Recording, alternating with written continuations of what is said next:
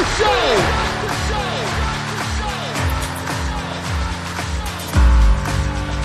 You have all made it to the dance. You have all made it, Start the show! Coming to you from the X-Axis, it's John of All Trades with your host, John X. Welcome to the John of All Trades podcast, episode 136. I'm your host, John X. Thanks for joining us. Glad to have you back once again. And look at this, 2 episodes in a row. How about that? Back on the horse. It's about time, and this is a good one. We got Father's Day coming up on Sunday, so naturally, who am I going to talk to? A mother of 5. That's how we roll here at the John of All Trades podcast. Robin Jennings Palmer is my guest, and Robin is an old friend from high school. She is a dear, dear friend of mine. She is one of my favorite people, and I asked her if she wanted to be on the show for my Mother's Day episode, but I wasn't doing shows back then because that happened shortly after I screwed up my back, which, by the way, is doing much better. I get an MRI here. I'm recording this on a Monday. I'm getting the MRI Tuesday. This episode goes up Wednesday, so hopefully I'll know more then. That doesn't matter right now. This episode is what matters. So I wanted to have her for Mother's Day. Couldn't do it, and I said, we need to punt. We need to reschedule. So Father's Day is coming up, and I'm like, all right, what am I going to do? Well, you know what? Let's have Robin on, and let's make it sort of a parenting extravaganza. And the reason I chose Robin, not just because she's a good friend of mine, not just because she's an interesting person and a beautiful soul, but I chose her because she is the mother to 5 boys. And anytime I mention her anecdotally, and I can only imagine what it's like for her having to live this personally, but I'll say, yeah, my friend has 5 boys, and people go, oh man, that sounds tough. I wonder how they do it. Well, you know what? Instead of asking that question, and instead of wondering, let's talk about how she does it, right? I mean, let's get to the guts of it. That's what this whole show is about. That's what we do here. So I talk with Robin about having 5 boys, what that's like. We talk about her getting pregnant for the first time at 20. We talk about her superpower. Yes, a superpower.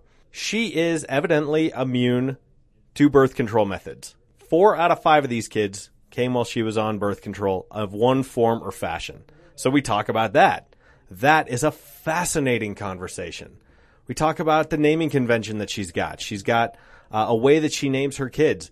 That, to me, is very interesting, too, because names are incredibly important. It's hard to name stuff, much less name people.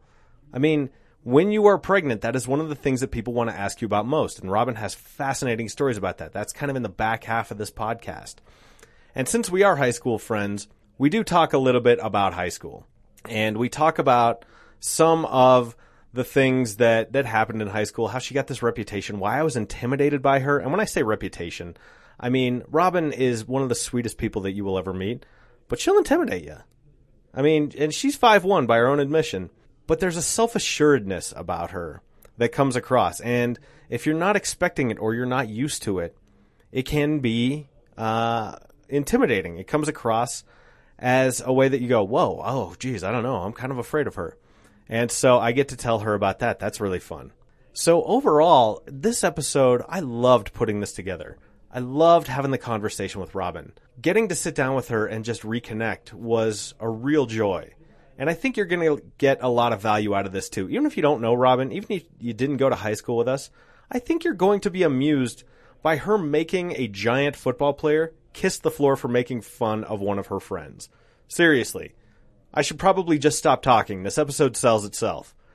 How are you going to, as a 5'1" girl in high school, get the tall, German, blonde football player who probably looks like an extra in Die Hard hanging out with Alan Rickman's crew? How are you going to get him to kiss the floor? You have to find out. Got a few plugs coming up, but first I'd like to give a shout to one of my favorite shows out there. It's called the Real Nerds Podcast. Brad Haig, Ryan Frost, James, whose last name is escaping me, and I'm recording this and I'm running out of battery life, so this is what you get. Nothing but professionalism here on the John of All Trades podcast. You know what? I'm going to let them tell you about their show in their own words. So take it away, Real Nerds. Every week, Denver's own Real Nerds podcast sees a new movie and we podcast our experience to the world. I think sometimes we're funny. Yeah, sometimes when I'm talking, not when you're talking, not when you're talking. Oh, you know, it might help if you told them that we're on iTunes or we're on Stitcher so they could find a place where you can actually listen to us. Oh, okay, Brad. We're also on Twitter at Real Nerds, and we have an Instagram account. Boom. Commercial, Brad. Cut, paste, upload. We like to have fun. Sure. I like fun. James, you're very bad at improv. RealNerdsPodcast.com. Check out the Real Nerds podcast. Great friends of mine. They put together a great show. This week, I have a great show. Robin Jennings Palmer is my guest. She is the mother of 5 boys. This is the Father's Day Parenting Extravaganza. You can download it on iTunes. It's not called iTunes anymore. God damn it. You can download it on Apple Podcasts. You can download it on Stitcher. Or you can go to the homepage, jonofalltrades.us. All of my episodes are housed there. I have more than 140 of them. Peruse. Go through there. This is my second one with a stay-at-home mom. The first one, Steph Anton, also a great show. This week, we've got Robin Jennings Palmer. So, let's get to it. Episode 136. Robin Jennings Palmer, mother to 5 boys, good friend of mine, and a joy to reconnect with. Her episode starts right now.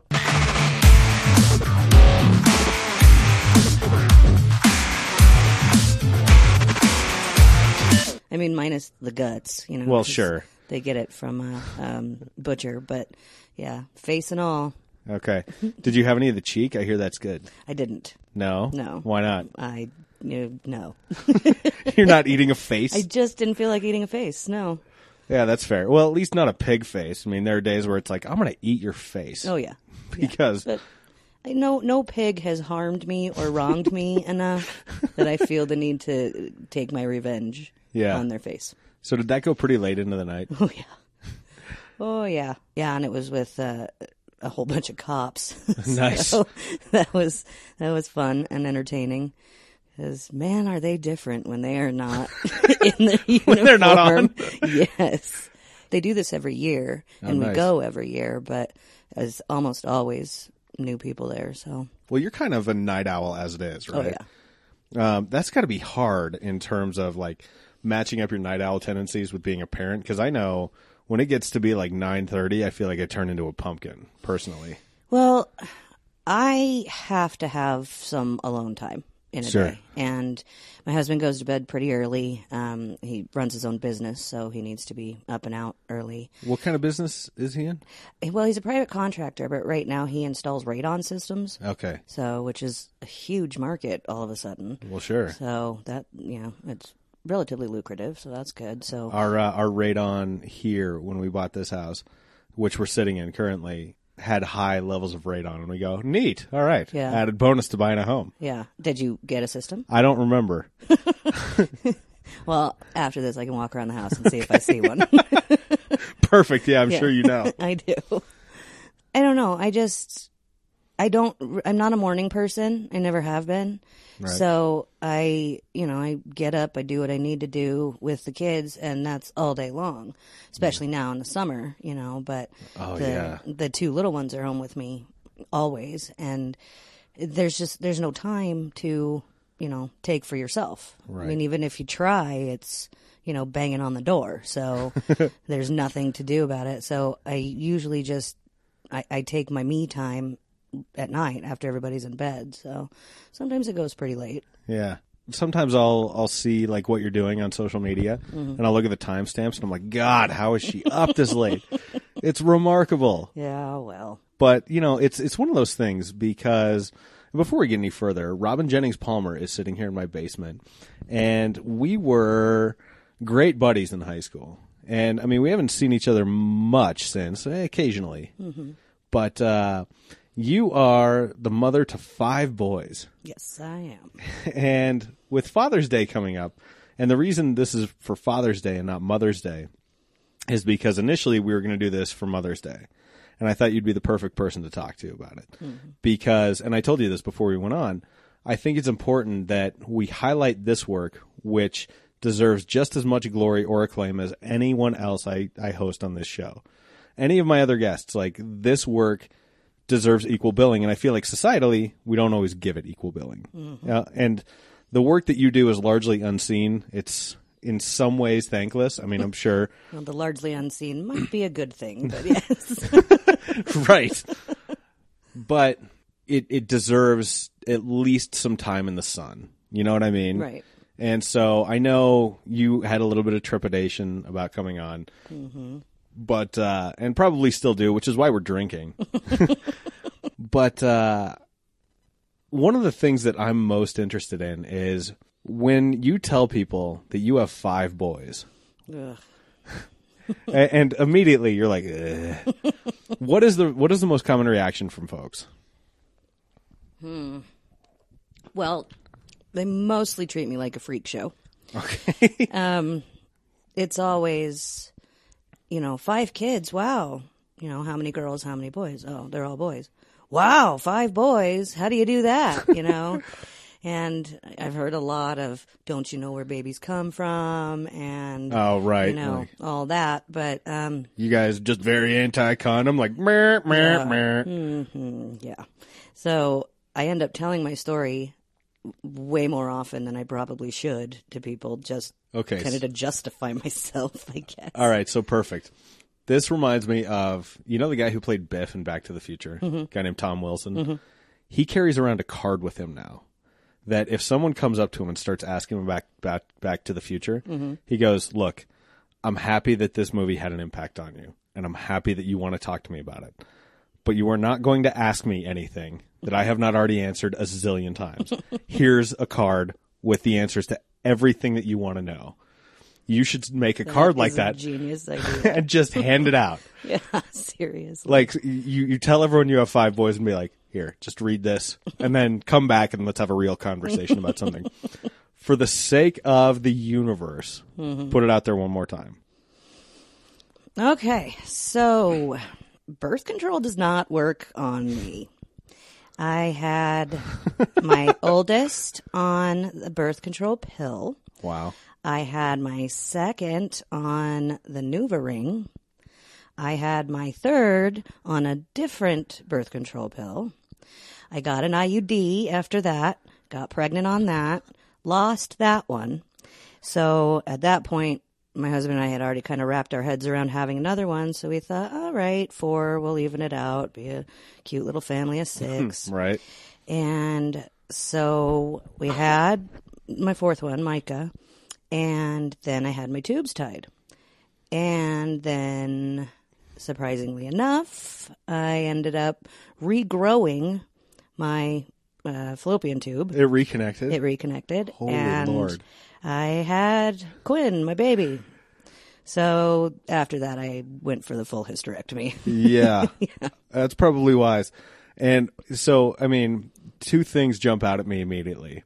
Previously to doing that, if we needed to repopulate the earth at some point, right? And I'm sure you've heard that joke. It's like you and Antonio Cromartie, right? The NFL player who has like 9 kids or something like that through 8 different women. Yeah. Travis Henry too. He's another one. So first of all, that. Secondly, I'm reminded of probably one of my favorite all-time Facebook status updates that I've ever read. Okay. And I tell this to people. I hope you don't mind that I tell this to people.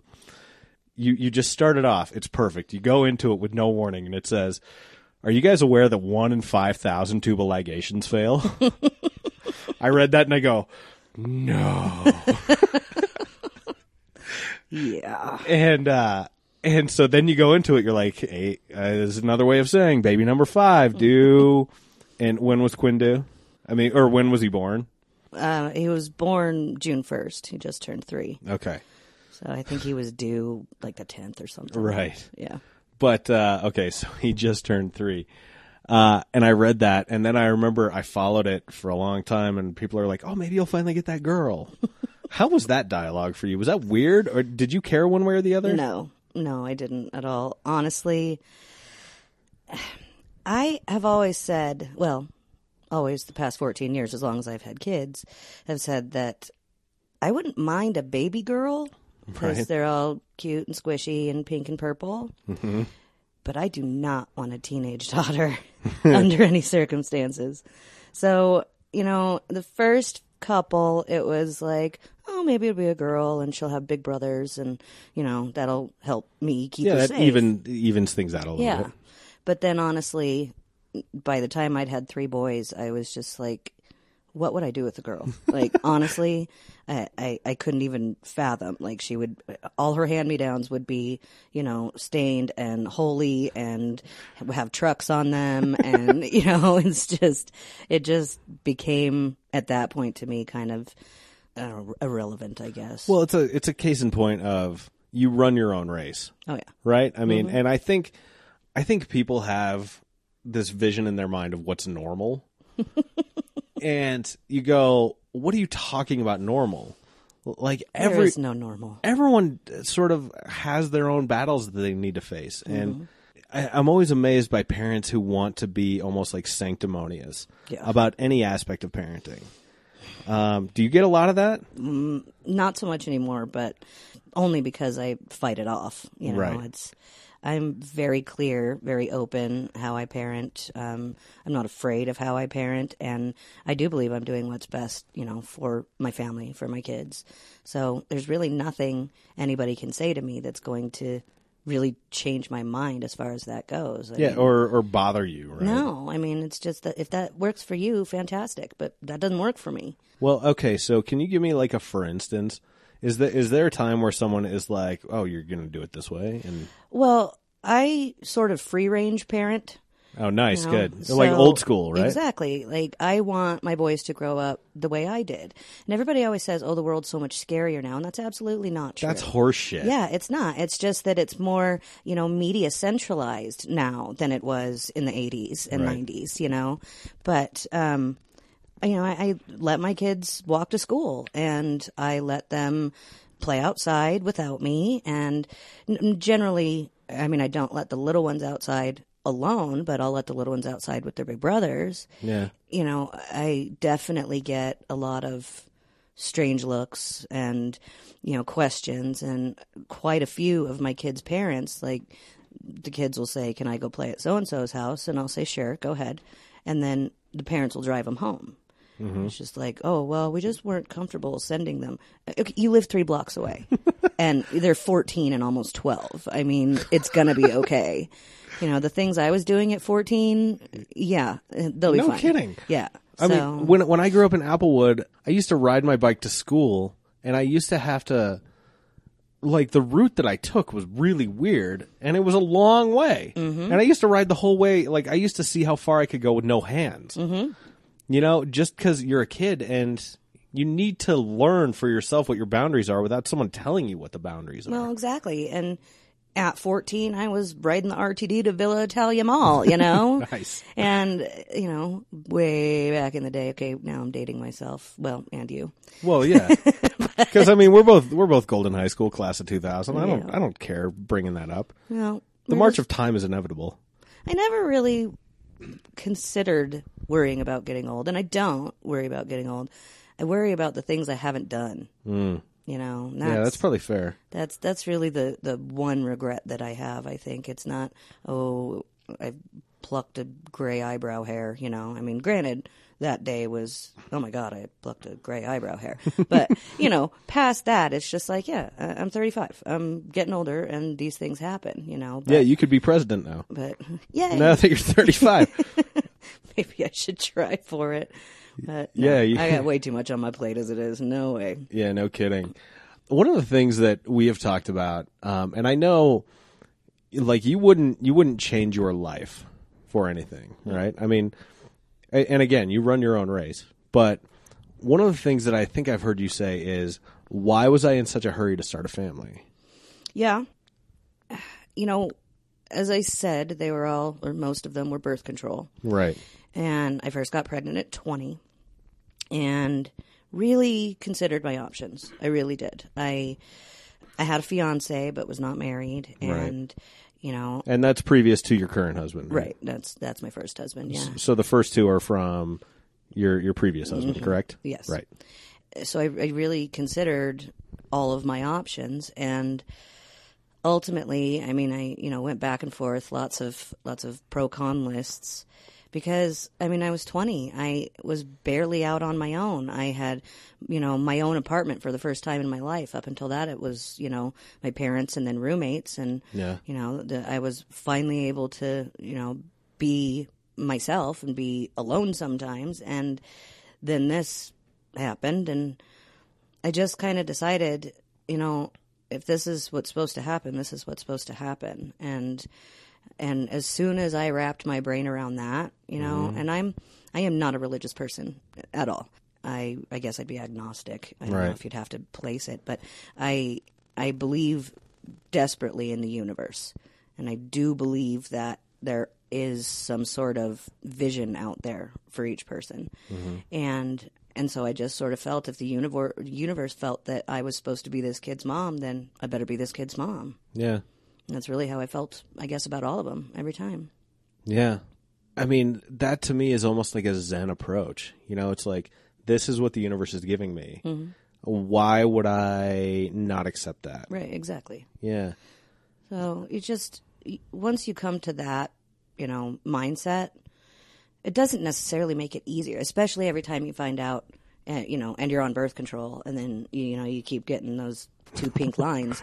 Right. It definitely gets to a point where it's like, oh my God, why? What is so special about me that I have to keep having all of these children, and of course every parent does that. Oh, well, what if he's the answer to world hunger, or what if, what if she's the first female president, or, whatever. And everybody wants to think those things about their kids.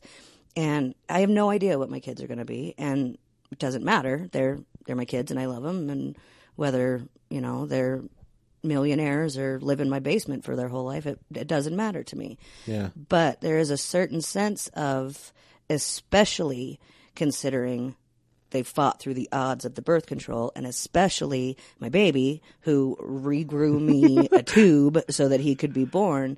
I mean, there has to be a sense of, okay, why are they here? Like they had to fight hard to get here, and that's what you and I had talked about when, I hope you don't mind me bringing this up, but when you guys were having your infertility issues. Oh no, I don't mind. And I kept getting pregnant. Well, you guys kept trying to get pregnant, and the amount of guilt that I felt, I mean, it was just like I wanted to just have these babies and give them to you, but it felt so unfair. And, I wrote to you about it, and, I remember. I sobbed through the whole thing as I'm typing it out to you that, this isn't fair, and I hope this doesn't hurt you, that this keeps happening to me and you guys are having such a hard time.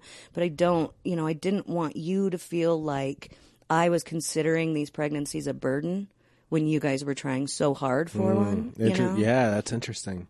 So I took a lot. I mean, I thought a lot each pregnancy, whether it was, okay, what are these children here for? Or whether it was, and you're not my only friend that was having trouble with infertility at the time that I could not stop getting pregnant. So you literally could not stop. I could not stop. You're like, I tried. I really, really tried. But, you also have that sense of guilt, about why me and why not John and Kristen? Like, that's not fair, And so, I don't know. With each child, you have a different feeling. You have a different set of emotions. As the number increases, you have different trepidations, and the one thing that I can say, with my first pregnancy, I was neurotic. I mean, I was, no soft cheeses, and, God forbid I even smell a glass of wine, and, I did everything. Yeah. And I would, if I didn't feel him move for, 5-10 minutes, I'd be poking away, making sure, and I was an absolute nutcase with it. By number 2, I was still a little neurotic, but not quite as much, I kind of relaxed a little bit on, my diet and things like that. But honestly, 3 through 5, I didn't have a single worry. It was just like, he's in there, he's fine, he's doing good. We'll see him soon, Yeah. So that's one thing that I can, that eased my mind through each child was I got more comfortable. I put more confidence and faith in my body and my ability to build these beautiful children. Yeah. And I, thank the universe every day that I have 5 healthy, strong, smart, beautiful kids. And, when so many can't get that. And so that is kind of amazing to me. And again, there's like sort of sense of guilt when you do hear about misfortunes of those you care about, you know. Yeah, it's funny. I hadn't thought about it that way, but I've been having a conversation recently, and I'm not going to mention who it is here, but I have a friend, and you probably know him too, but he's going through some infertility, and he's going on a year longer now than Kristen and I did. Oh my gosh. 6 failed IUIs. Oh my god. And that's expensive. Dude. It's expensive. It's really expensive. And I hadn't really thought about the guilt aspect, and I'm hearing you describe it. I'm like, why would you feel guilty about something that you clearly don't have any control over? Yeah. I mean, I guess it contextually it made more sense to me because I feel a little bit of guilt for my friend. You know, it's like, look, this was our story. We went through 2 years. I can help you up to this point. You are now in uncharted waters beyond what I can do, like beyond my capabilities. And you're right. I feel kind of guilty because I have 2 beautiful girls, and they're lovely, and they're healthy, and they're just tremendous, and they're funny, and they're a delight. They make life worth living in a lot of ways. Absolutely. And it's like, God, you guys are trying so hard, and you have it even harder than we do. Yep. God, no wonder. Like, when I saw that you were pregnant again, I never once had a thought like, oh, man, that like the universe is bullshit, man. You know, like nothing like that. I'm like, oh, well, that's your life. Yeah. And so, no, I mean, I never thought you should feel responsibility or burden, or the fact that you took time out to write to me about it. I thought it was so moving and so gorgeous.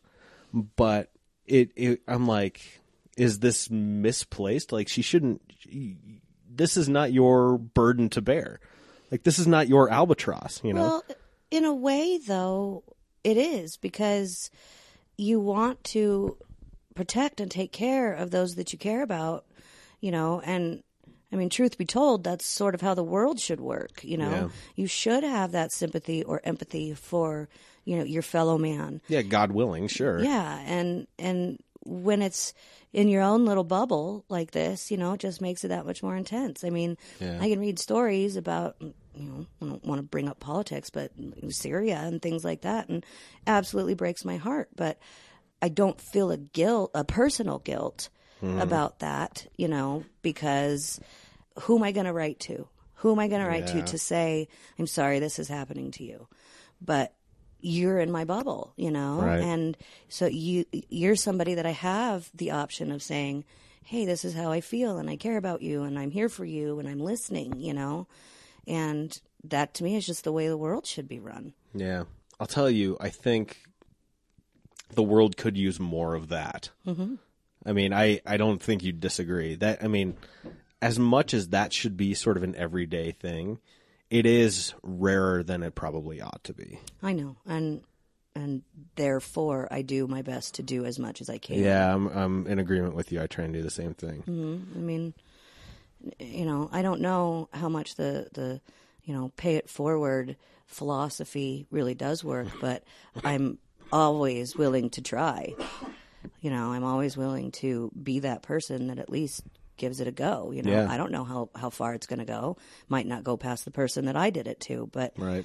But what if it does? You Well, know? and I use that same philosophy when I was looking for a job, because I had people who were established in their careers taking time out of their day to speak to this totally wet behind the ears college kid and just be like, you know, I'm like, hey, what do you do? What do you like about your job? Who else can you introduce me to?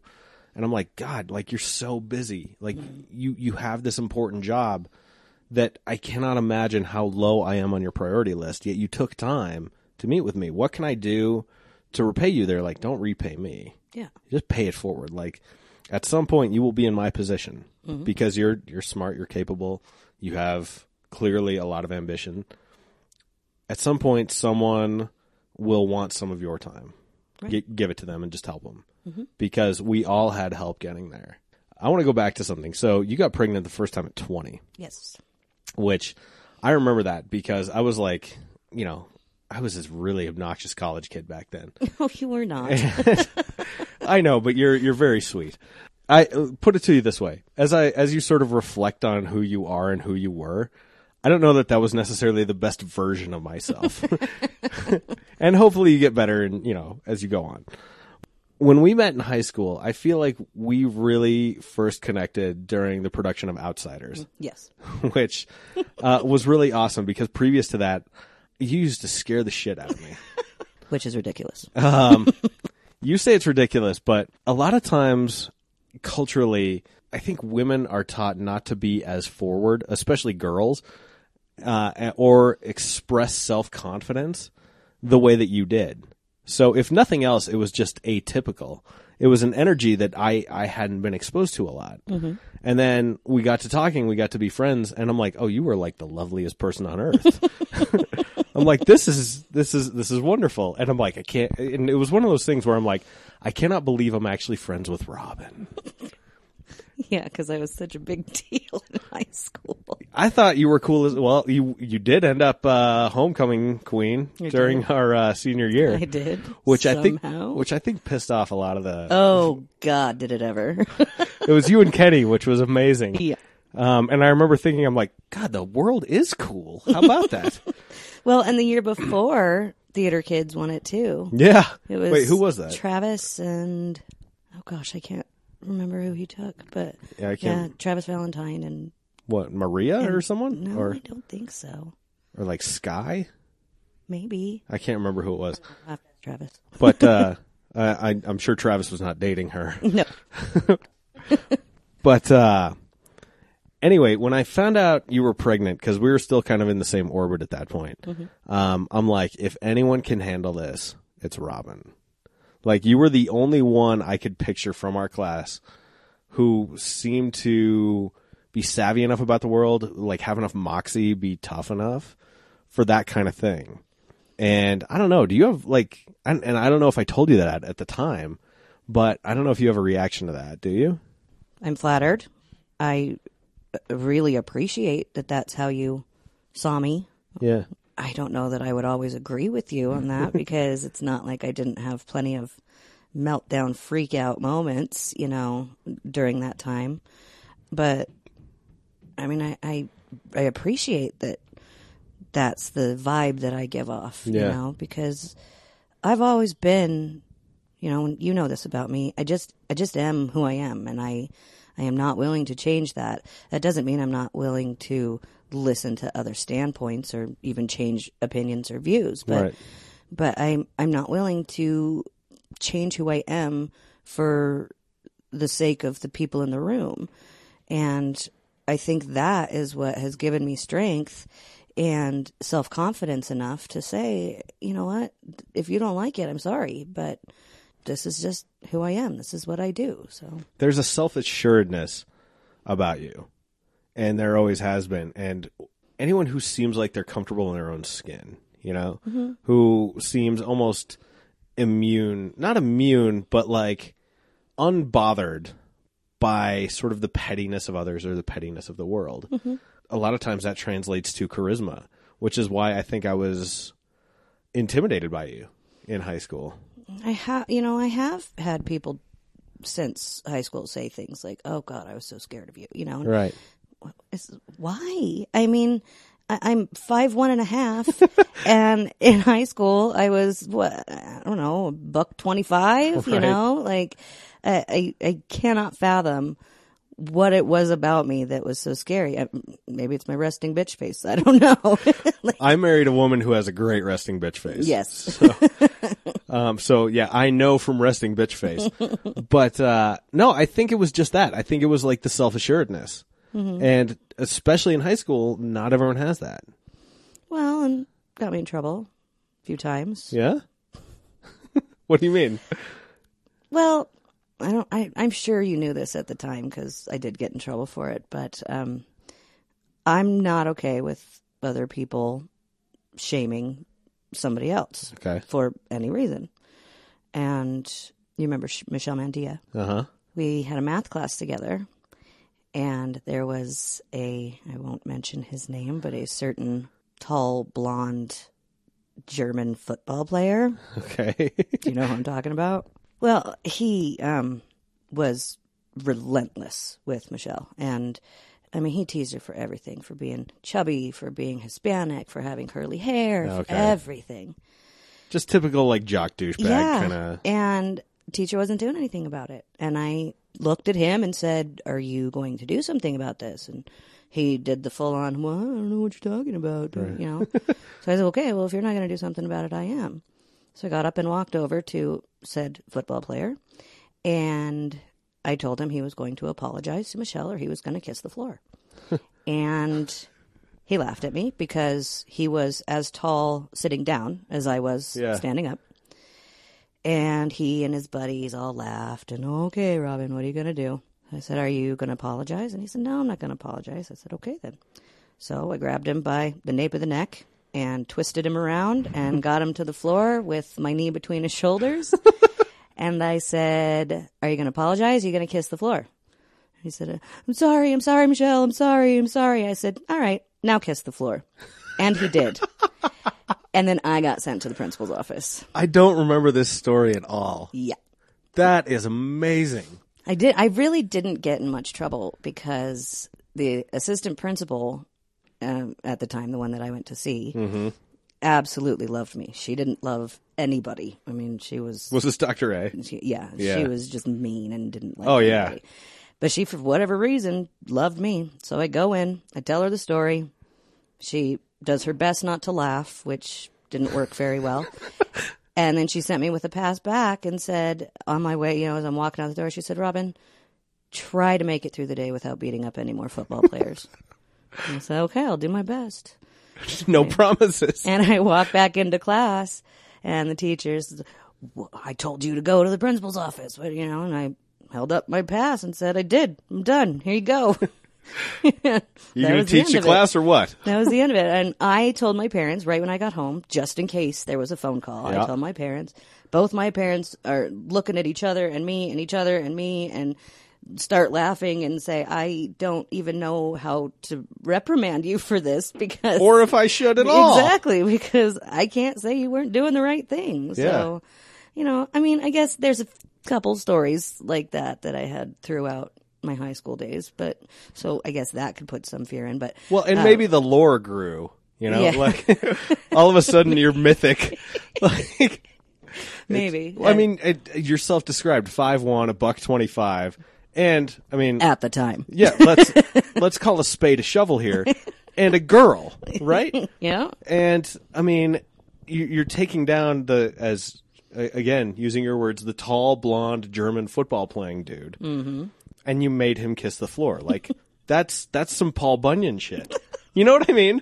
Like, that's Paul Bunyan. That's John Henry. That's the type of thing that, I mean, that will make its way around. Yeah. Just after that, I don't remember if it was And the I don't same remember day. that at all. Holy hell. I don't remember if it was the What same grade was day that? or not. Sophomore, junior year? Okay, nice. So one of said football player's friends caught me in the hall one day, and it was not during a passing period. It was, you know, it was during class, so there was hardly anybody in the hall, and he saw me coming and kind of pressed himself up against the wall. And then he, as I'm walking by, very quietly, Robin? I said, "Yeah." He goes, "I just want to let you know I'm not like him. I just want to be clear on that." I said, "All right. Well, good. That's cool. You know, good for you. You're a decent human. Good to know. All right." You're like, don't pick on one of your female classmates. Well, unwarranted and being unmerciless about it. yeah, it was just ridiculous. And Marlon Fellows was terrified of me because he was mean to Kenny. Oh, wow. And I wasn't having that. No, that's not going to work. So I so emasculated Kenny with that, but Yeah.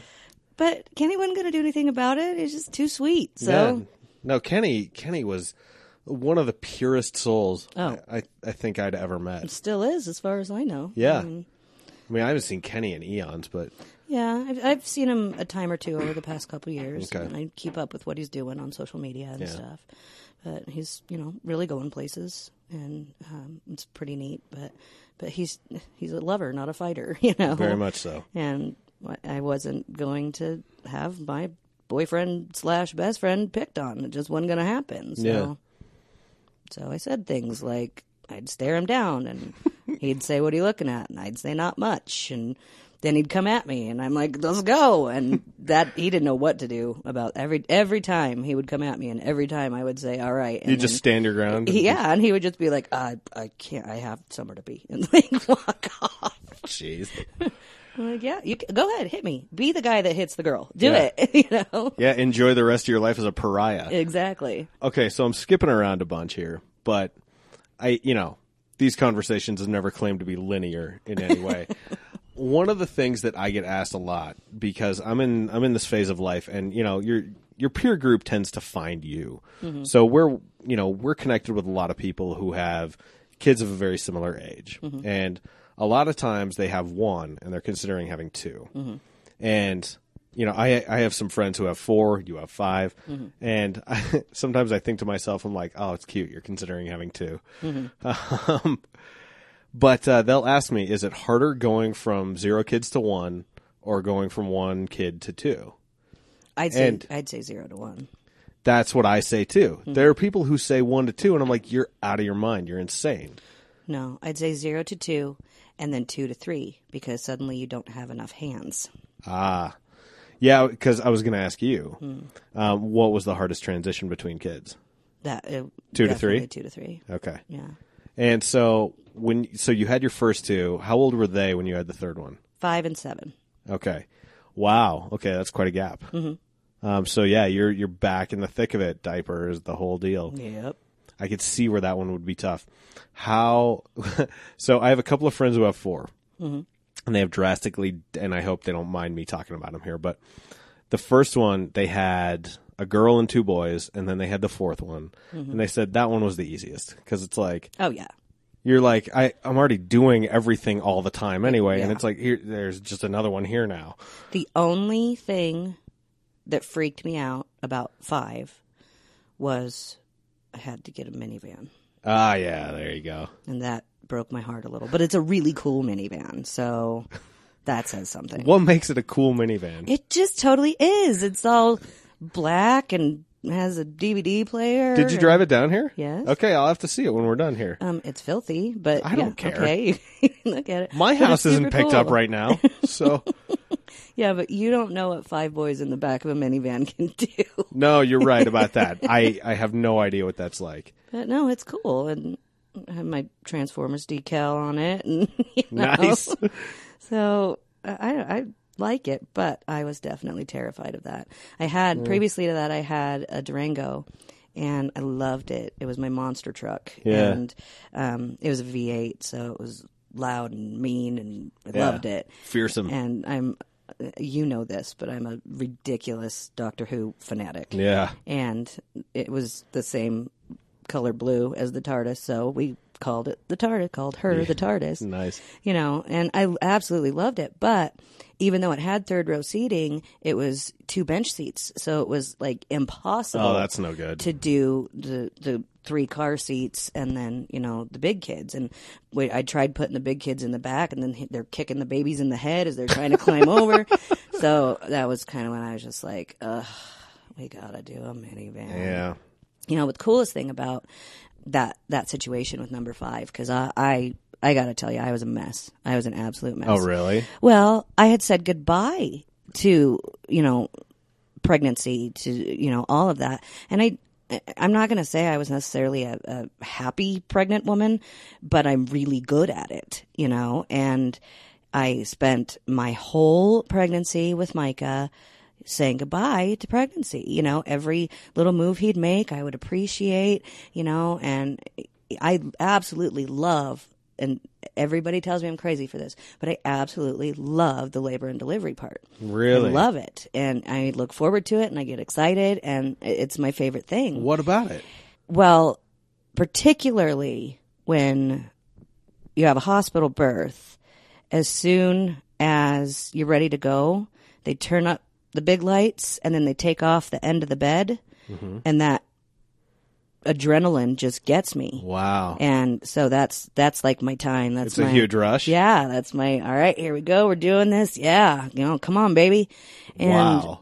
So I absolutely love that. But I said goodbye to all of those things. I gave away all the clothes. We had, granted, the 4 and 5 are only 17 months apart. So I still had, everything pretty much from 9 months up. Sure. But I was a mess when I found out, and my best friend Julie had to drive me to the doctor. The first part of that is I called my doctor, and I had joked with him. I had the same doctor through all of 5 of them, and he's amazing. He is the best OBGYN that's ever existed. And when I had my tubes tied, I told him, okay, if something goes wrong, you're keeping the next one. And he says, okay, all right, deal. So then I call the office, and the receptionist, Michelle, answers the phone, and I said, Michelle, it's Robin. Hey, Robin, how are you? I said, well, I just took a positive pregnancy test. And she said, you what now? I said, yeah, if you could have Dr. Breeden call me back, that would be great. She said, I will get that right to him. I kid you not. It was 45 seconds later. He calls me. And his words, as I answered the phone, I said, hello. And he said, are you fucking kidding me? And I said, oh God, I wish I were. And so he said, all right, well, come down. Let's see.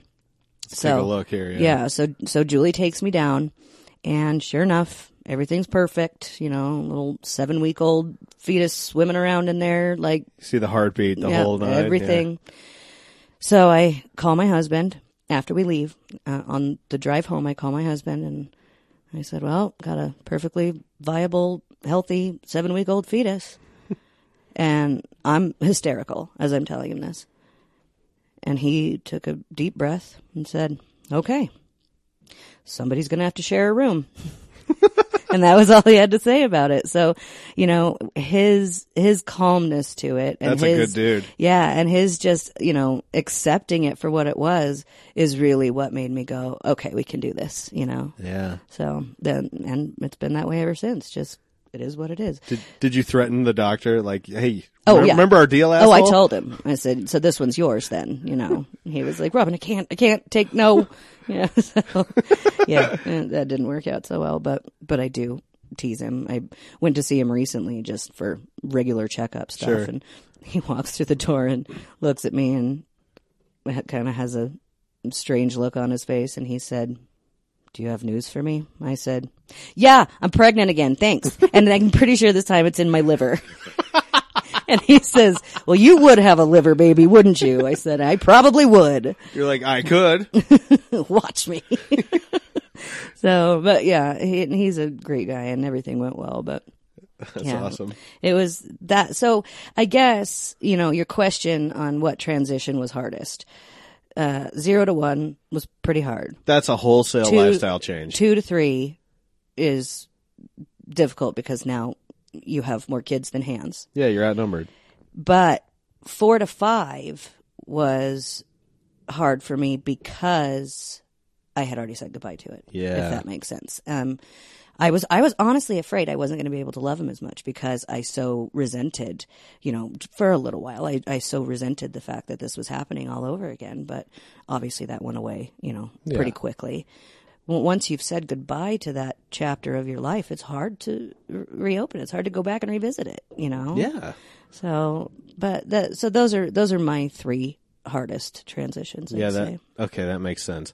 The other thing I like that you've done, and this is just kind of a cool, quirky thing, but you have a naming convention, like with your kids, right? Yeah. So, okay, talk me through what that is. Well, they all have to have 4 letters. Yeah. And they can't have the same first initial. Okay. Why is that? Like, how did this come about? Well, kind of accidentally.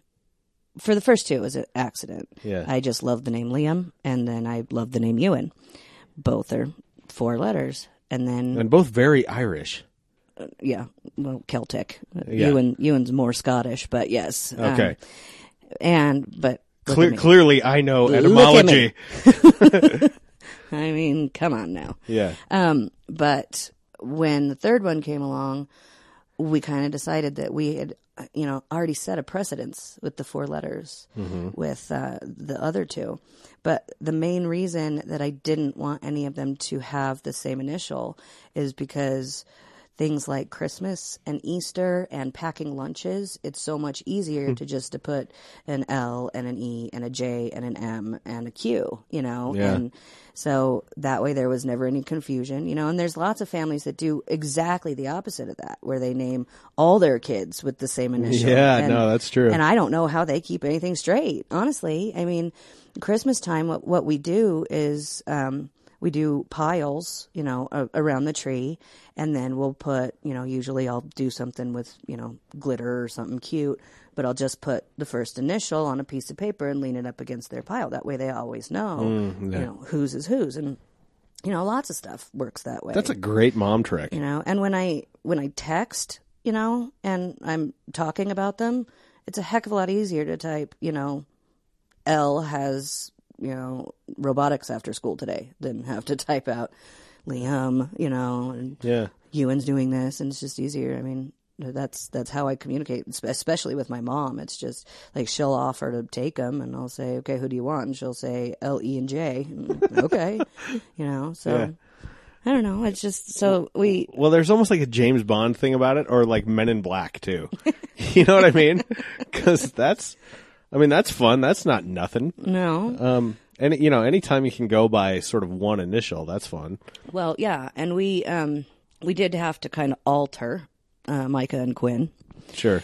Because Micah is spelled M-Y-C-A. We were going to do M-I-C-A, but that's actually Mika, and it's a Japanese female name.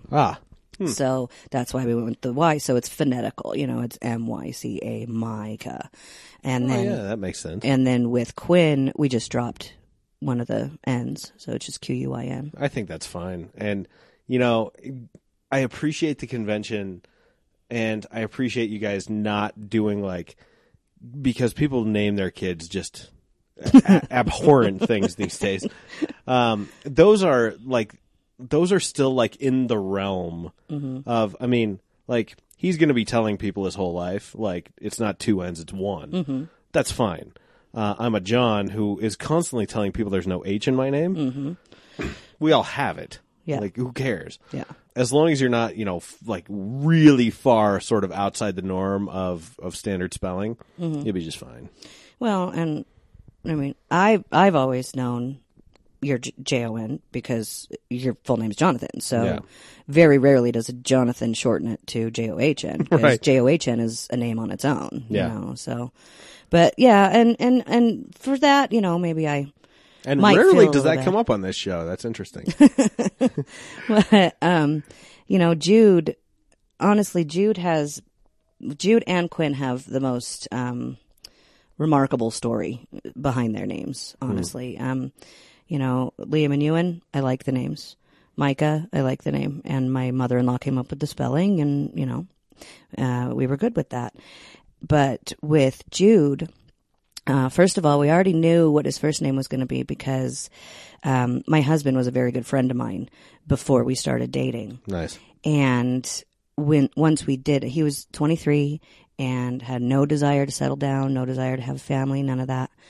Then I think he fell a lot harder than he expected to, not just for me, but for my boys. And so he kind of had a bit of a freak out moment, and we split up for a little while because of it. Then he was listening to one of my mix CDs that I had left in his car, and it had Hey Jude on it. And I'm a huge Beatles fan too, so, as you know. But so he listened to it and realized he was Jude. You know, he was interesting. He needed to realize what was important and what was going to make it better. And so, you know, that was one of the things he said when he did come back was, you know, I realized I'm Jude, and I just need to realize that this is good, and, you know, I want this to be. So we knew, you know, that that's what Jude's name was going to be because of mine and my husband's, you know, situation, our relationship. My dad passed away 3 months to the day before Jude was born. Wow. And his name was Arthur Lewis Jennings III. And he had always told me, all of us, all my siblings, don't you dare name your children after me. He hated both of his names. So for that, I, kind of thought about it, and did I want to give my kid the middle name Arthur? I don't know. My dad wouldn't like it, and kind of went back and forth. But also, everybody in my husband's family names at least one of their children after my husband's grandfather, who's also passed away, and his name was John. Well, with an H. I didn't want to do that. I mean, there are so many, or were so many Johns and Jonathans in the family. And in fact, my husband has 2 uncles, twins. They're both named John. What? They go by their middle names, but yeah. How can you have 2 kids? I don't know. Well, okay. That's not my call to make. But. I tease, his grandmother all the time about it, but. So it was a big deal. Everybody, this was Tim's first, and everybody wanted to make sure that, there was going to be a little piece of the grandfather. And so what we decided was he was actually a world-renowned archer. He even created his own bow, which was used in the Olympics, and so it was a real passion for him. Archery was. So we decided that, along with my best friend Julie's brother had passed away January of 2010, and then my dad passed away in April of 2010. Julie's brother's name was Albert, and we decided on Archer because it was a passion of Tim's grandfather and a cool name. Yeah. And a really cool cartoon show. Anyway. That show is amazing. I know, it really is. But then also the A, is also symbolic of both my dad, Arthur, and Albert, who was like my big brother. And then he has 2 middle names, so he's Archer Jennings, kind of to carry on the Jennings legacy, because I'm the end. My dad only had daughters, so there's no more. So he's, Jude Archer Jennings Palmer. Nice. And then with Quinn, similar story. My brother-in-law actually passed away right at the end of my pregnancy with Quinn. His name was John. Yeah. And is that why you went to Zach Brown Band? Yes. I remember that. Yeah. Yeah, they were his favorite. Yeah. So, but along with that, his nickname was Five. Everybody called him Five. Nice. And it's a long, stupid story that I'm not going to tell. But anyway, his nickname was Five. And we had already talked about the possibility of Quinn. So we were all pretty much settled on Quinn, which means 5. Oh, yeah. And it's like the root of 5. Exactly. Yeah. And my husband's middle name is Adam, so he was going to be Quinn Adam. Well, when John passed away, and then I was actually in labor at the funeral, but I don't know how, but I was not going to have my baby associated with this terrible name. He's 35. It was a freak accident, Yeah. But I was not going to have my baby, entwined in all that grief. So I held him in for a little over a week. And what? I just refused. I just said, I told my body this is not going to happen, and that's the way it worked. So when he was born, we definitely went with Quinn because it meant 5. And we were back and forth at the hospital while we were doing the birth certificate, and it was, okay, are we going to keep Quinn Adam? Are we going to do, Quinn John? What are we going to do? And at the very last minute, Tim says, well, how about Quinn John Adam? And I said, that's a beer. How about Quinn Adam John? And he said, okay, yeah. And so he's Quinn Adam John. He's also got the 2 middle names. Nice. And in honor of a lost family member. Wow. So, yep. Hell of a story. Yeah. Wish it didn't have to be that way, but. Well, no, but I mean, you take what life gives you. And, life is a jiu-jitsu match. Oh, yeah. You take the energy you have and you redirect it as appropriate. And the fact that you can take it and pay tribute to these people that you've lost along the way is not only a terrific legacy for them, but for you and for your kids, too. Because they have a namesake that they will always hold on to. And so. I think so. Well, we need to talk about Father's Day. Okay. Because that's what's coming up. going to happen here? Yeah, no, and we're close to wrapping up here. Well, I just want to say that I believe that fathers are incredibly important. And, none of this nonsense of dads saying they're babysitting. No. Oh, no. Oh, No, God, you're that's a not pet doing peeve of that. mine. Yeah, exactly. It's like, I've had people say that. They're like, oh, you babysitting today? I'm like, no, I'm their father. yeah, no, I have my kids. Yeah. Like, no, we just happen to be out. But I want to, if it's okay with you, I want to give a shout out to my husband. Oh, by all means. Because he has been such an incredible part of my life. He walked into it when I was, a 25-year-old single mother of 2 little boys, which scared him desperately. Oh, sure. And he fell so deeply in love with them, and he has worked me through some seriously hard times and, chose to co-parent when I let him. When it first started out, he was their buddy. And then there came a time where it was just like, you're their dad, Yeah. And so he jumped right in, as soon as I gave him that green light, he jumped right in. And, everybody's always scared when you have a child of your own, when you then have an addition that something is going to go wrong, and the love for the stepkids is different or whatever. Right. But I can tell you every day I see he treats all 5 of them exactly the same. He gives them the same amount of love and support, and he's just been absolutely amazing. And my kids, Liam and Ewan, the older 2, chose on their own about 3 years ago to start calling him Dad. Wow. And they've never gone back. It's a big deal. So it's a very big deal, and it was very touching to him. But I just want to say that I loved him, and I'm very proud of him, and I am amazed every day by the work that he does for his family and how, special and loving that he is. Wow. So, What a if I can throw that in there. Yeah. By all means. And one of the things that gives me particular joy is when I see you guys go up to Estes Park and do that murder by death thing. Mm-hmm. Because, I'm guessing here, I'm speculating, but I don't think this is too much of a reach to say that you don't get a ton of time just by yourselves. No, we do not. So anytime I see you guys up there, I'm like, that's good. I'm glad that they're up there. And that's our favorite thing. So yeah, that's the one thing we get to do that we both have passion for, and we get to be alone. Yeah. Since Sloan has been born, Kristen and I have not had a ton of alone time. I would imagine. But she's coming up on a year. So it's like when you get to about a year, I find that the fog lifts quite a bit. Yeah, I think so. It lifts at 3 months. It lifts at 6 months. But at a year, like, you're really sort of getting there. Mm-hmm. But that first year, man, that year is intense. Oh, yeah, it is. And yeah, having gone through it 5 times,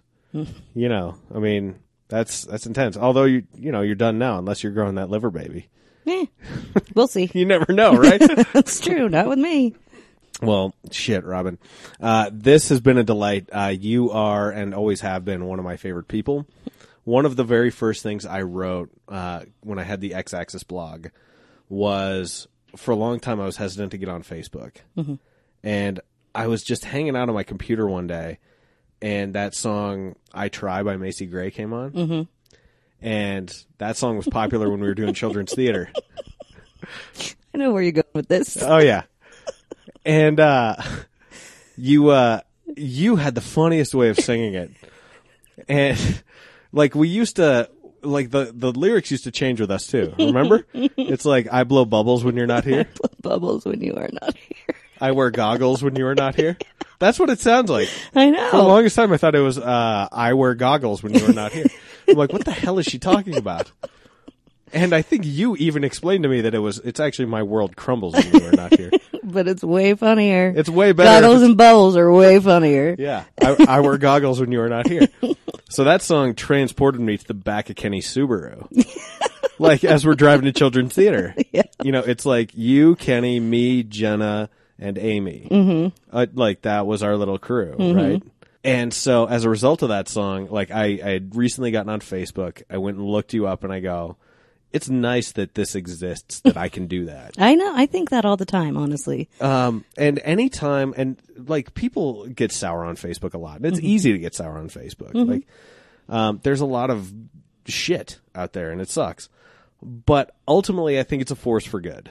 I do too. And anytime you post something, that really is a gift for other people. And, that can be interpreted as a very narcissistic way of doing it. But if no one ever posted, there'd be no feed. Right. There'd be no feed at all. Well, and it's nice to kind of get to know again some people that you may have fallen out of contact with, for good or for bad. Sure. But, it's when you see the things they're posting and the things that they're saying, it's kind of like a glimpse into the way they think. And that's nice. It's nice to be able to go back to that. I mean, there are people who have been in your life at some point that, I find time tends to flatten things out too. Even people I wasn't the friendliest with or like songs I didn't like at the time, the fact that it was in my life, it tends to trend towards the good for me. Yeah. Nostalgia tends to trend towards the good.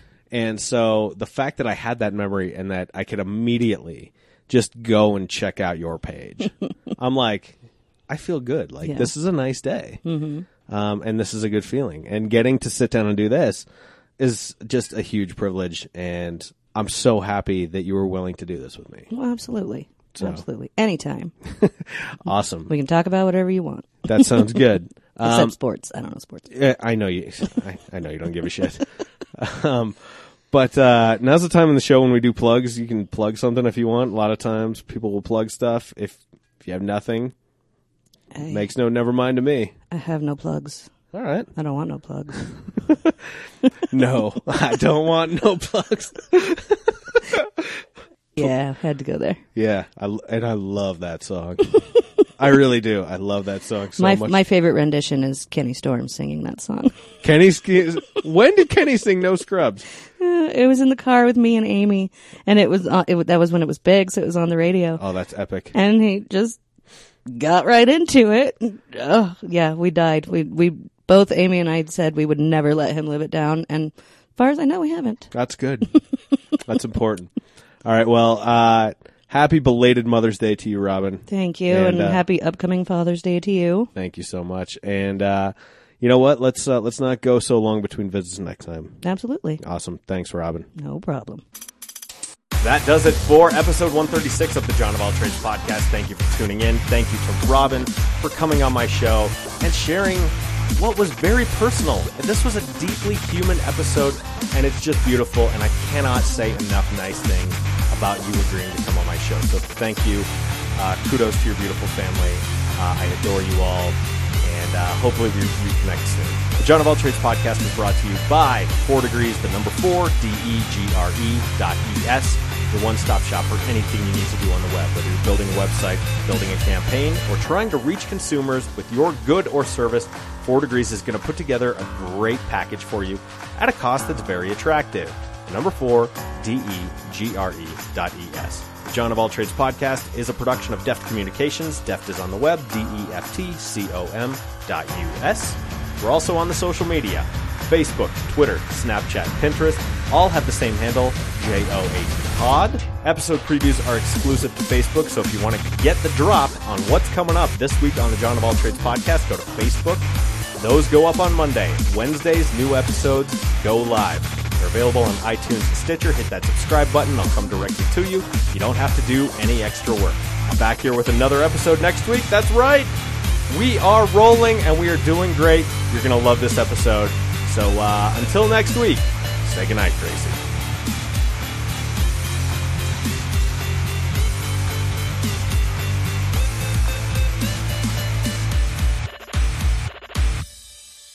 That's good, Johnny.